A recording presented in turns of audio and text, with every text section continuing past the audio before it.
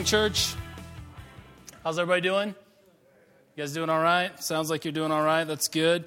Hey, I want to welcome you. If you are here and you are a college student and you are back for the summer, we want to welcome you. If you are here and you're just here, you've moved in to Fort Collins and you're brand new, we especially want to welcome you. Thanks so much for joining us for worship. It is our hope and our goal that while you're here and during this semester and the semesters to come, that you will not only find a church home, but that college would be such a formative time in your life where God works in your life in powerful ways. And I want to encourage you, students, that God is only going to work in your life through those powerful ways if you find a church home. Campus ministries are great.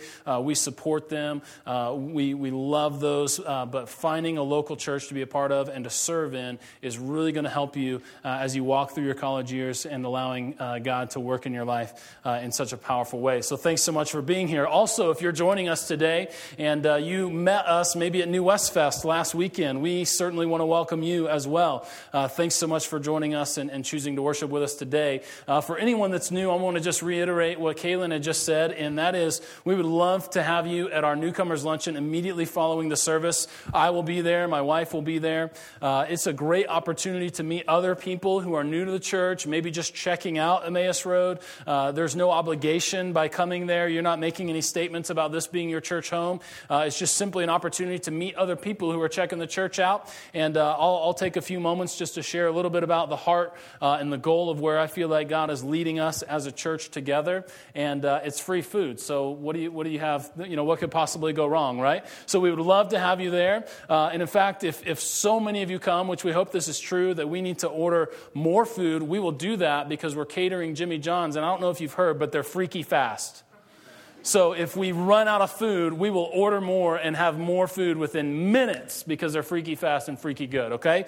So Jimmy John's, if you don't like Jimmy John's, we still want you to come, okay? Some of you are like, Jimmy John's. Some of you are like, why would I ever pay for Jimmy John's when I could make a sandwich at home? I'm kind of like in your camp, but please don't keep that. Please don't let that keep you from coming to the newcomers luncheon, okay? We would love to have you, okay? So right after the service, something's going on, right? Right, newcomers. Come on. All right, well, we just better get into the preaching this morning because I'm not very good at announcements, but I am a little bit more confident when it comes to preaching, okay? Hey, this is the last week of a series that we're calling Rich. And I want to give you just a little bit of update of where we've been in this series so far. The foundation of the series is this. That in our sort of cultural pursuit, and I feel like that as a culture, we're sort of drunken with this pursuit of becoming financially rich. That in our cultural pursuit of becoming financially rich, we have in other areas of our lives become utterly poor.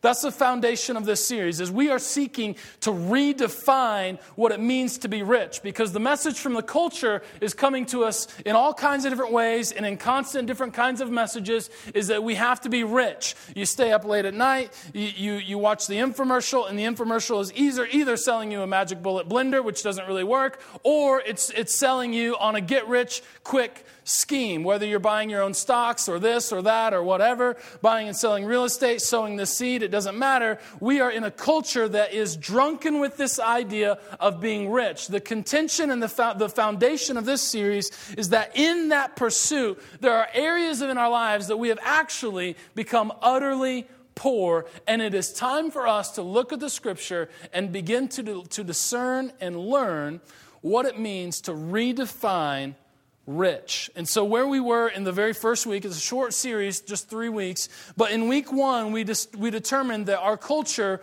in our pursuit of being rich, we have become utterly poor with time. That we live in a culture in which being busy is sort of a trophy that we carry around or a badge of honor. And so when we introduce ourselves, we start by saying, here's what I do for a job. Here's how I make money. And boy, it's keeping me busy. And so we've come to believe that if the busier I am, the more important I am. And so we have become utterly poor with time. And that has all kinds of consequences in our life. Because there are some things that enrich our lives in ways that money never could, that are only born in time.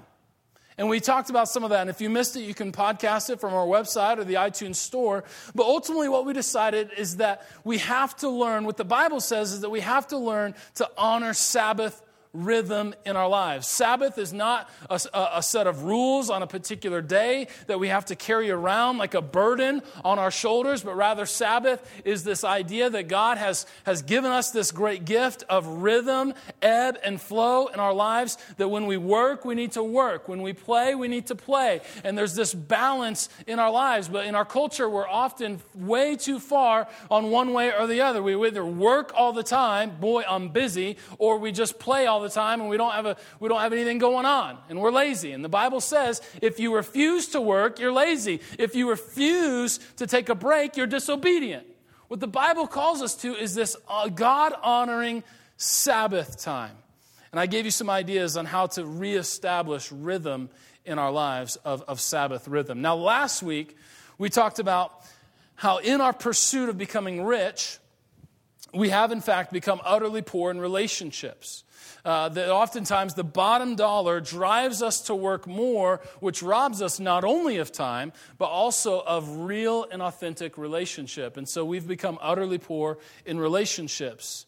And what we talked about again is that we came to the realization that Scripture teaches that real, authentic relationships enrich our lives far more than money ever could. And we talked a little bit about social networks and how they simply cannot be a substitute for real and authentic relationship. And so I won't rehash all of that, but we just framed social networks into a proper context in our lives. That is to say, there is a purpose, there is a space for all of those things, but they cannot be a substitute for what God intends for us in community. And I gave you 3 next steps, things that I wanted to encourage you to do to begin living in authentic relationships. And I want to go over those 3. The first one was confession. And confession is never fun to talk about. It's not easy to talk about. But when we confess to someone, it builds community with that person because it opens up all kinds of possibilities. Among those possibilities might just be the words, "me too." Right? Because when you struggle with something in secret, that secret, whether it's a sin or something else, that secret gets a tighter and tighter grip on you. The devil whispers in your ear and tells you a lie that, in fact, you're the only one struggling with this. You're the only one that can't get over this. You're the only one that can't defeat it. And so it digs us deeper and deeper into a hole of isolation. But if we will confess it to someone else, then all of a sudden it brings it out in the open. And it releases a little bit of that grip of power in our lives, and it opens up to all kinds of possibilities. That other person might just say, "You know what, me too. Let's walk through this together."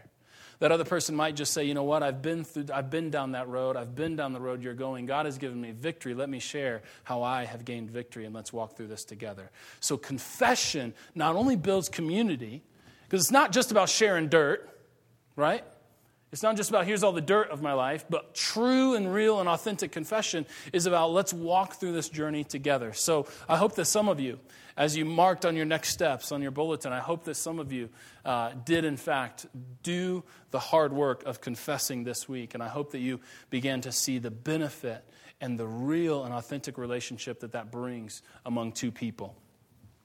The second thing that I encourage you to do to build relationships is to pray with each other. And that is to, anytime that you would have said, "I'll pray for you," turn that phrase into, "let's pray." Because the reality is a lot of times when we hear a need or we hear about someone who's hurting, we'll say, "Oh, I'll pray for you." But then we go about our busy lives. We go about, we get caught up in all kinds of responsibilities. And sometimes if you're anything like me, you just forget. You don't always remember. And so last week we said, anytime that you would have said, "I'll pray for you," just take a few moments. If you're in the office, if you're at Walmart, Starbucks, it doesn't matter. Wherever you're at, just take a few moments. And instead of saying, "Hey, I'll pray for you," but rather turn that around and say, "Let's pray." And I hope that some of you did that as well. And then the other thing is to share joy.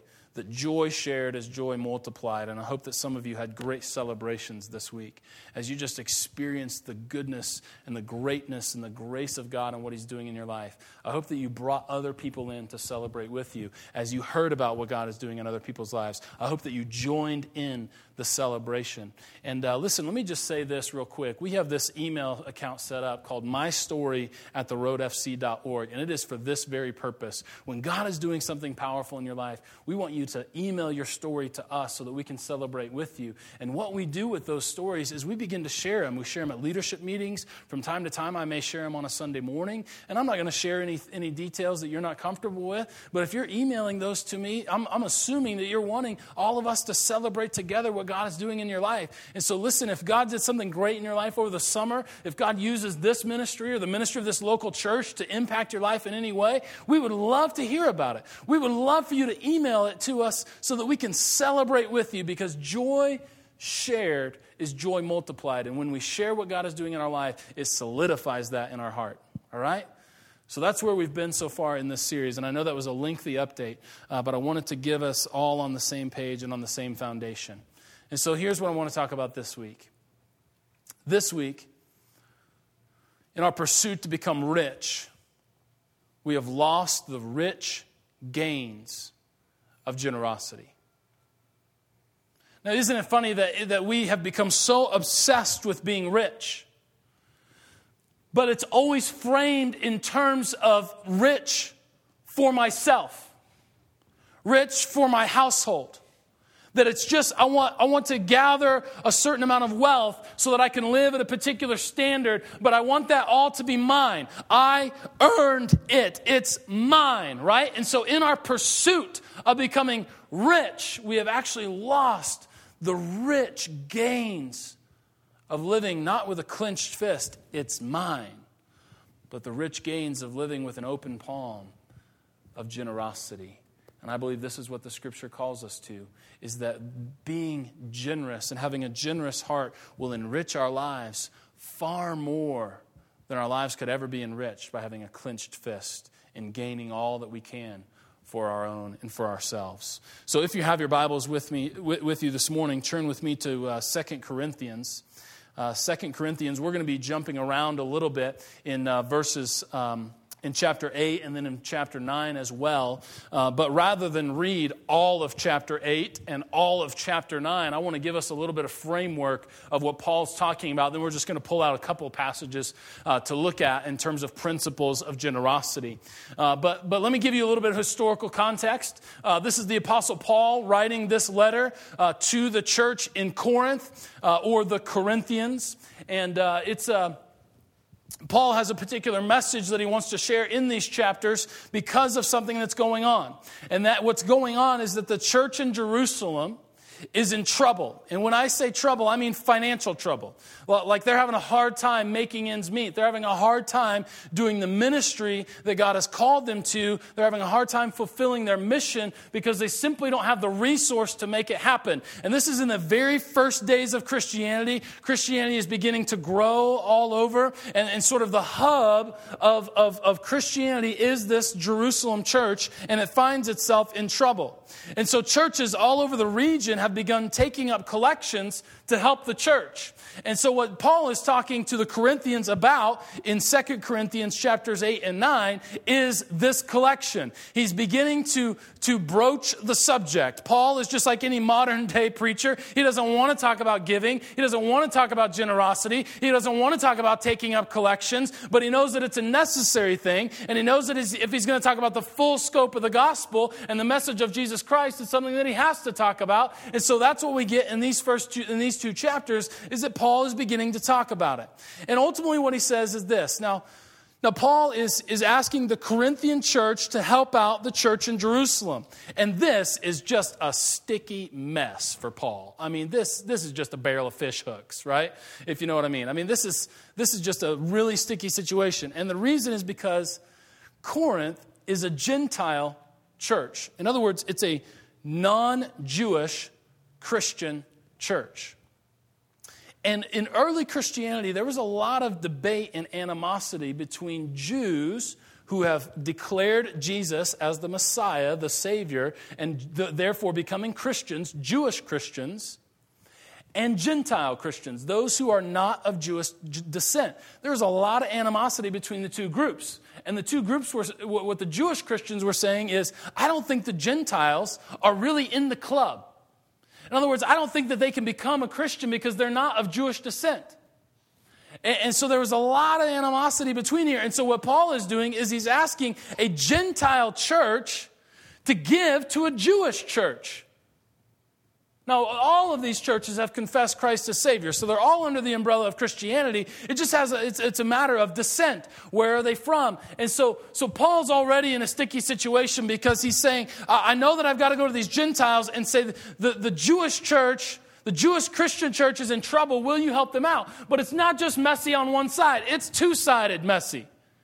Because in Romans, what we get is a full context as we begin to put the picture together. Paul is praying that the Jewish church would accept these gifts from the Gentiles. In other words, Paul is very fully aware that there is a possibility that the Jewish church would say, oh, money from Gentiles? We can't accept that.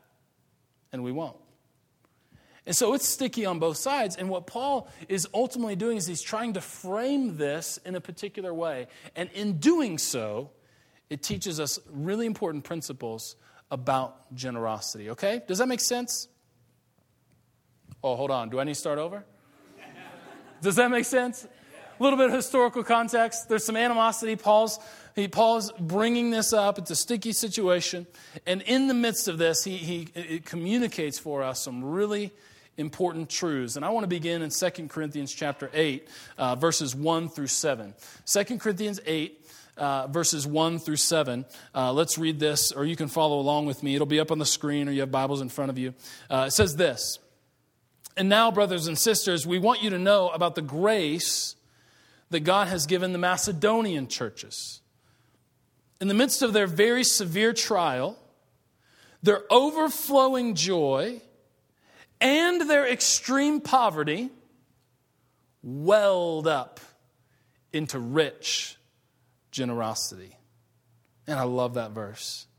In the midst of a very severe trial, their overflowing joy and their extreme poverty welled up in rich generosity.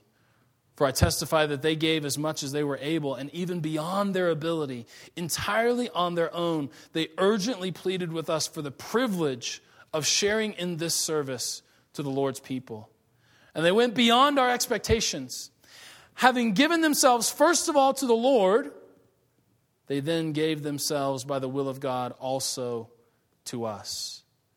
So we urge Titus, just as he had early made a beginning, to bring also to completion this act of grace on your part. But since you excel in everything, in faith, in speech, in knowledge, in complete earnestness, and in love that we have kindled in you, see to it that you also excel in this grace of giving. The first principle that Paul wants to teach us about generosity is that generosity is a grace given. Generosity is a grace given to us. Now, you might be used to hearing about grace, and if you've grown up in the church, you've probably heard about grace from one particular angle, and that is to say that grace is the unmerited favor of God toward us that is demonstrated most profoundly and most perfectly in the gift of His Son, Jesus Christ, to us. That though we were undeserving, that yet while we were still sinners, the Bible says, Christ died for us, and that is His enormous grace that is being demonstrated to us. But what Paul wants to do is he wants to expand the boundaries of grace, and he wants it to cover all sorts of things. And so Paul says that the Macedonian church, in the midst of a severe trial and in extreme poverty, their overflowing joy welled up in rich generosity. Why? Because they had been given a grace. Church, what Paul wants to teach us is that the grace is not just one particular angle, one particular thing. They're talking about Jesus. Now, yes, the grace of God toward us is perfectly demonstrated in the gift of His Son, Jesus, on our behalf. But grace is also much larger than that. The boundaries of grace cannot be kept inside of that little box. That Paul wants to reframe grace as something that not only is received, but is directly given to us, that in the midst of a trial, their overflowing joy, their extreme poverty welled up in generosity. That is to say that having received grace from God through Christ, they were given a further grace to express this gift of Jesus through their generosity. The generosity is a grace given. Now, you might also be given the grace of encouragement. And some of you here today, you have been given the grace of encouragement. That when people come to you and they talk to you, man, you always just have an encouraging word for them. You always want to lift them up and encourage them. I know a couple of people that have the grace of encouragement. Other people, you might have the grace of healing. And sometimes that may be just through physical healing, through prayers of yours. Sometimes that may be, maybe healing might come through the words that God gives you to speak truth into someone's life that helps them heal. And you have the grace of healing.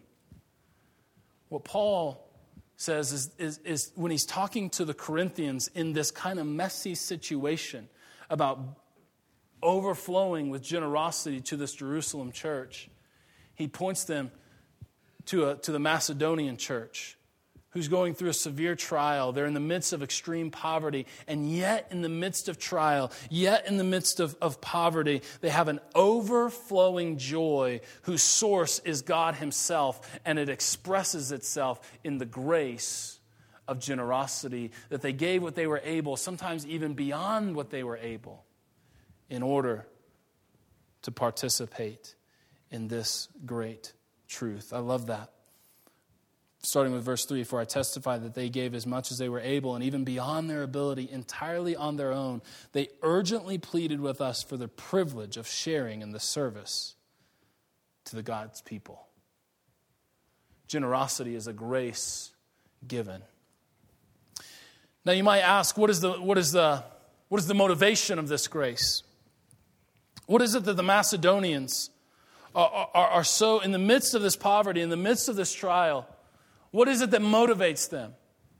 And this isn't explicitly in the text, but I think it's there implicitly. If we begin to really get the full picture of what's going on, we begin to understand that the Macedonian church gave to the mission of the church.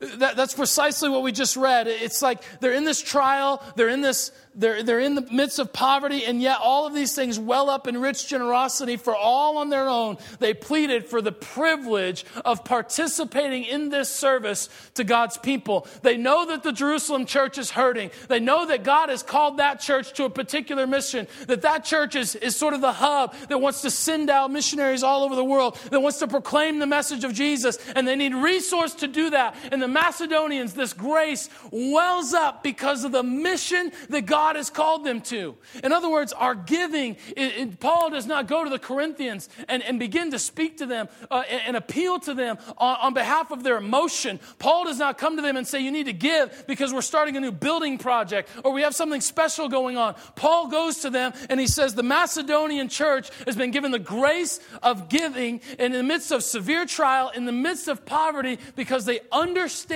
the message and the mission of Jesus Christ and how important it is in this world. And so they are begging and pleading to be a part of it and to participate with it.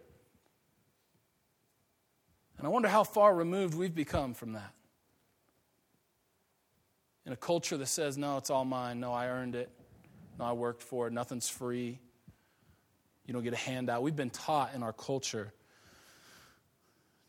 to question or to doubt compassion. Man, if I were to help them out, they would just abuse it. Man, if I gave them something, they'd just go buy more drugs. We have been taught to doubt compassion. Now, there's some of that that's in line, and we do need to be careful about how we give. But I feel like we've gone way too far to the other side where we've had such a mindset of closed fists. And what this passage paints for us is that this Macedonian church, they had hardly anything in their fist, but they opened it up in rich generosity. For they had been given the grace, first of all, from God and his gift, Jesus Christ. And then seeing that grace, they opened up the boundaries of grace so that they might grace others through their generosity. Generosity is a grace given. And they do it because they're passionate about the mission of the church. And I would want to encourage you today that our giving, our rich generosity, our grace of giving, indeed should be to the mission of the church. Now, sometimes that's done by supporting ministries, parachurch organizations. Sometimes that's done through supporting missionaries around the world. I mean, that can be done in a variety of ways. But when we look at Scripture, we see that God's ordained plan to bring about his kingdom in the world, to proclaim the good news of Jesus, is the local church. And so the greatest impact that our gift can make is if we invest in the local church. And so I want to encourage you, some of you today, and I'm not going to spend a lot of time here, but I want to encourage some of you today that as you've experienced the rich grace of Jesus, he might be asking you to extend that grace of generosity by beginning to give, through obedience, a tithe to the local church. Start there. Tithe literally means 10%. Taking 10% of our income and just resourcing the church for the mission that God has called us to do. And whether you do that to this church, if you attend this church, I hope you give to this church. But whether you choose another church, I don't care what church you go to. I just want you to get plugged in to a church, serve, and give to that church through tithing. So that's the first way, but we have this thing called tithe and offerings, and I really believe that tithe is to be to the local church. I feel like that's scriptural. We get that in the Old Testament. The giving is going to the storehouse, and the storehouse was so that everyone that was benefiting from the grains of that storehouse would tithe into that. And so if you're benefiting from the community and the spiritual instruction and all of these things from the local church, then you ought to be building into and resourcing that church and this church for that. But there's also this thing called offering, which is moving generosity even further. That's when we say, man, I don't have much here, but I'm going to open it up, and I'm going to allow God to just work in my life in a powerful way as I practice generosity. Now, why ultimately do we give? Yes, it's toward the mission of the church, but there's something profound that happens to us when we give, because the scripture is very clear. John 3:16, for God so loved the world that he gave his only son. If you want to know what God is like, if you want to know the character of God, God is a giver. And very central to the gospel, very central to our faith is this fact that we have been given a phenomenal gift, that we have already been the recipients of generosity that has become totally unleashed. That God so loved the world that he gave. And so we don't give just so we can meet a budget. Man, when I tell you to tithe to the church, I don't care what the budget says. I don't care if we're way ahead of budget. I don't care if we're way behind on budget, because it's not about the budget. It's about when we give, God does something in our heart. We're formed more into his likeness because of the very center of who God is. He's a giver.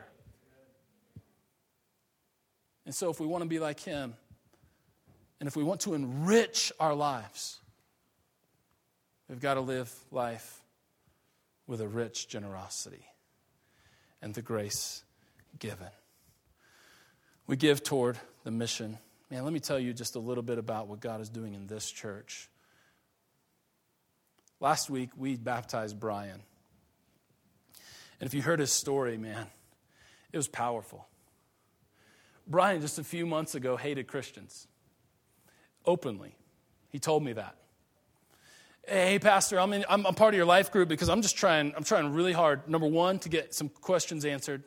Number two, to not hate Christians. And you're not helping. He didn't say that.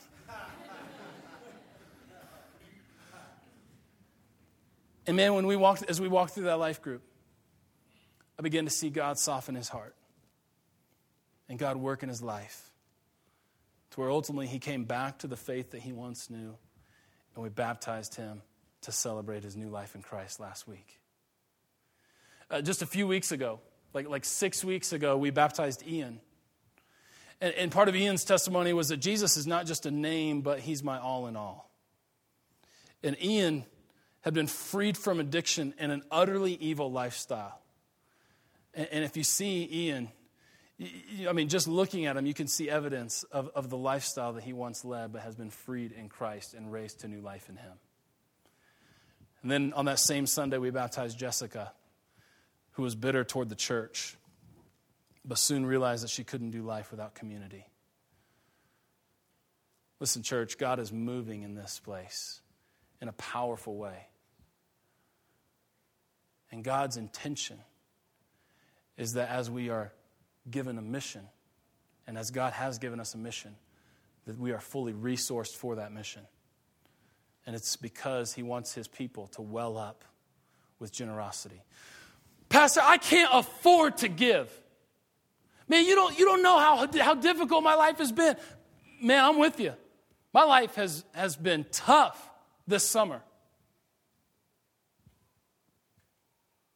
But in the midst of a severe trial and their extreme poverty, their overwhelming joy welled up with rich generosity. I mean, that language is almost poetic. So generosity is a grace given. The second principle that Paul wants to teach us is that generosity brings gain. Go over to chapter 9. I want to read verses 6 through 11. Chapter 9, verses 6 through 11. It says this: remember this, whoever sows sparingly will also reap sparingly. Whoever sows generously will also reap generously. For each of you should give what you have decided in your heart to give, not reluctantly or under compulsion, for God loves a cheerful giver. And God is able to bless you abundantly so that in all things at all times, having all that you need, you will abound in every good work. For as it is written, they have scattered abroad their gifts to the poor, and their righteousness endures forever. Now listen to this. Now he who supplies seed to the sower and bread for food will also supply and increase your store of seed and will enlarge the harvest of your righteousness. Verse 11, you will be made rich in every way so that you can be generous on every occasion. And through us, your generosity will result in thanksgiving to God. Now, it would be easy to take this passage and pull this one line out. You will be made rich in every way. And some of you are like, Jesus is going to give me a BMW. Amen. That ain't it. You've missed it.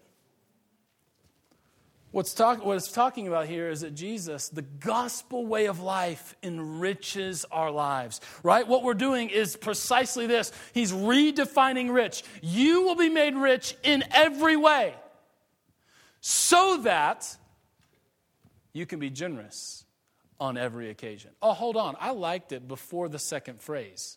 You will be made rich in every way. Amen. So that you can be generous on every occasion. What? Right?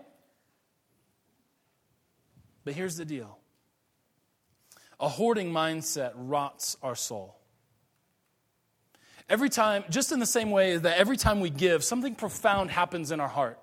That every time we give, God is forming us and shaping us, and we're being drawn more into His likeness because ultimately at the center of who God is, He is a giver. In the same way that every time we refuse generosity and choose ourselves, there's something also happening to us. And we know that hoarding a mindset rots the soul because how many storylines are built on this exact premise? That how many novels or how many movies have you ever seen that someone is given something? Maybe they're given power. Maybe they're given this gift and they obsess over that. They say that it's only mine, and that thing rots their soul. Lord of the Rings, right?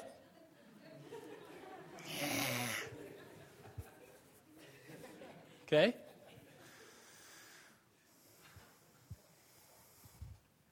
But generosity and a generous mindset, the Bible says, brings great gain. You will be made rich in every way so that you can be made generous on every occasion. Let me ask you today, are you under the impression that the riches that you have been given are strictly for your own benefit? Are you under the impression that the riches that you have been given are strictly for your own benefit? Now, some of you today, you're like, I don't feel very rich. Have you been forgiven in Christ and accepted Him? You're rich. Did you drive a car to church today? You're rich.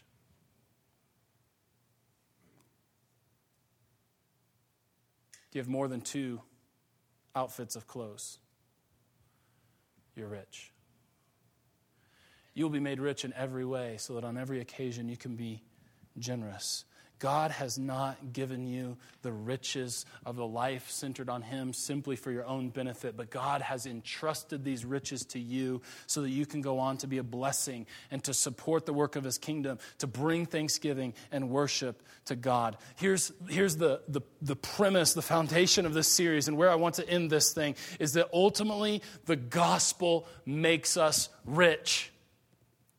Our pursuit of financial wealth is fine as long as that is centered on the gospel. But so many times our pursuit of becoming wealthy does things to our heart that corrodes the work of God in our life. And so yes, for some of you, God will give you, He will bless you with phenomenal financial resource. And He's doing that simply because He trusts your heart to be obedient with it. Because for those who are given little and God can trust, He will also entrust more to you. And so if you're here today and you've been given great financial wealth, I hope that it does not corrode your soul. But I hope that you keep that centered on Christ to be used for His good and His glory. And so in all the ways that we've talked about in this series, and all the many other ways that the gospel makes us rich, we are made rich for the purpose of generosity. Do you hear that this morning? We are made rich for the purpose of being generous, not to hoard to ourselves. And so we're rich with time, right? If we honor Sabbath rhythm in our life, if we don't take on too much, if we learn to say no when it's appropriate to say no, if we have a God-honoring Sabbath rhythm and ebb and flow in our life, we will be rich with time in order to volunteer, in order to serve, in order to invest back in the kingdom and not just through a paycheck, in order to raise children who love the Lord. How many of you have been robbed with time so much that you can't invest the time in your kids so that they will come up to know the Lord? How many of you have become so utterly poor with time that your marriage is falling apart? Because we're made rich by the gospel so that we can give ourselves away in all these other ways. So if we are honoring God, if we have God-honoring rhythm and Sabbath and we're rich with time, then all of a sudden we have time to have a marriage that honors God. We have a life, a single life, in a way that we can live in such a way that it points people to Him. You know, the number one reason that I hear of why people don't volunteer is they don't have time. But the gospel makes us rich so that we can be generous. We're rich with relationships so that in those moments when someone needs the grace of God to be very real, but it feels like their prayers aren't making it past the ceiling, so to speak, and they can't feel the presence of God, they need a loved one, a loved friend, to step in, to recognize they're struggling, and become the grace of God to them. And that will only happen if our lives are enriched through authentic relationship. But if our lives are starved of relationship, we'll never be able to give ourselves away. God will never be able to use us in the way that He intends to use us. If we're rich with relationship, we can be there to offer grace. We can be there to help a brother in need. We can be there to demonstrate the love of Christ.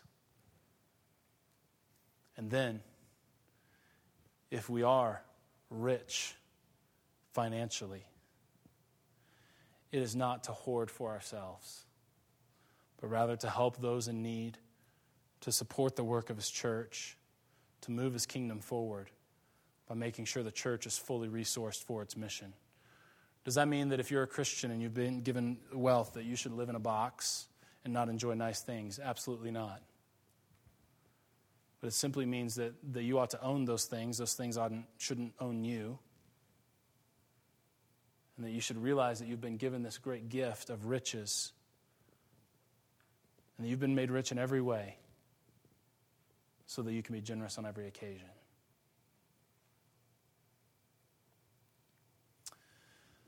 There's this verse in this passage that you would never guess would come out of a passage where Paul is trying to encourage the Corinthian church to give to the church in Jerusalem.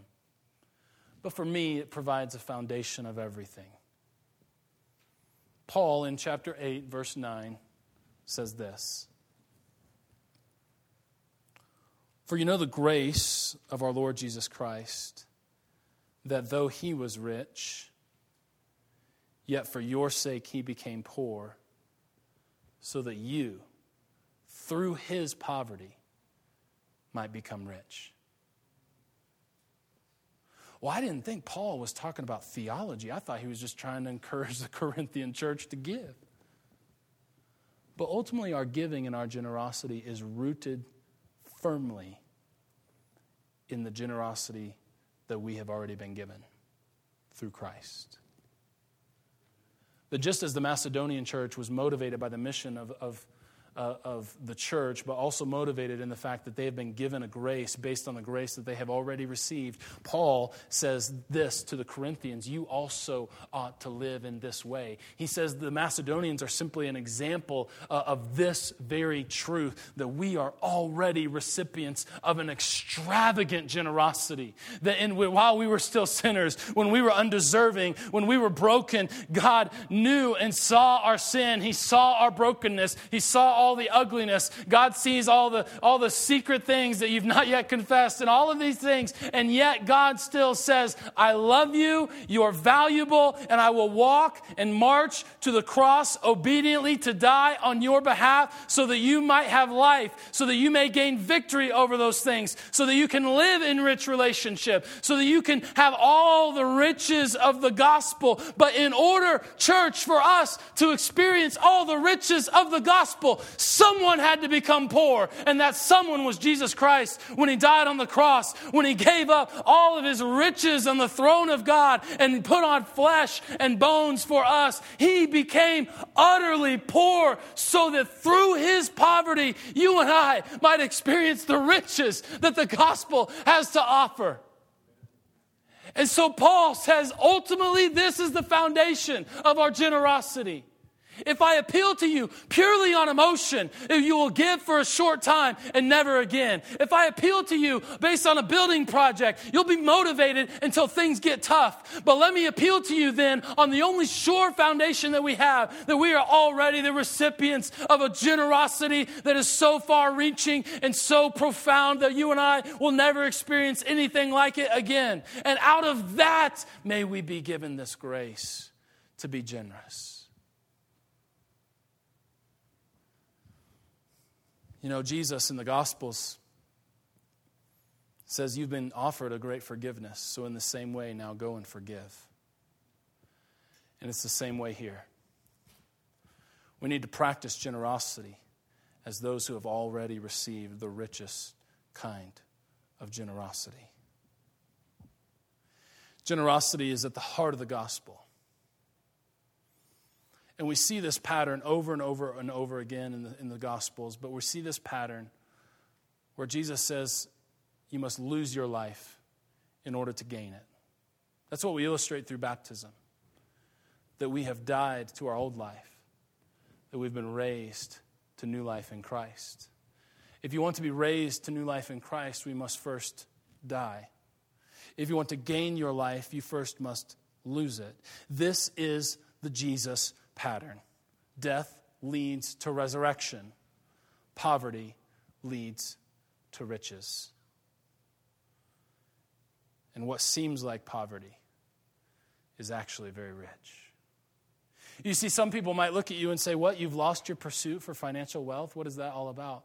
And what looks like poverty to the world will actually be riches because you're experiencing the riches of the gospel.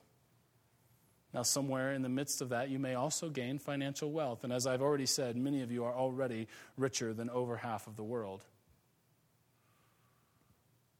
But remember, God makes us rich in every kind of way so that we can be generous on every occasion.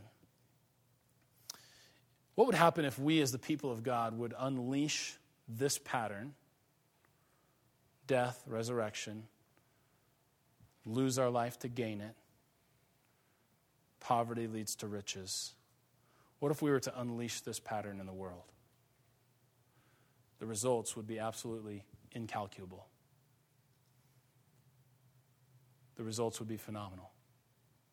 It would, in fact, be the church being the church.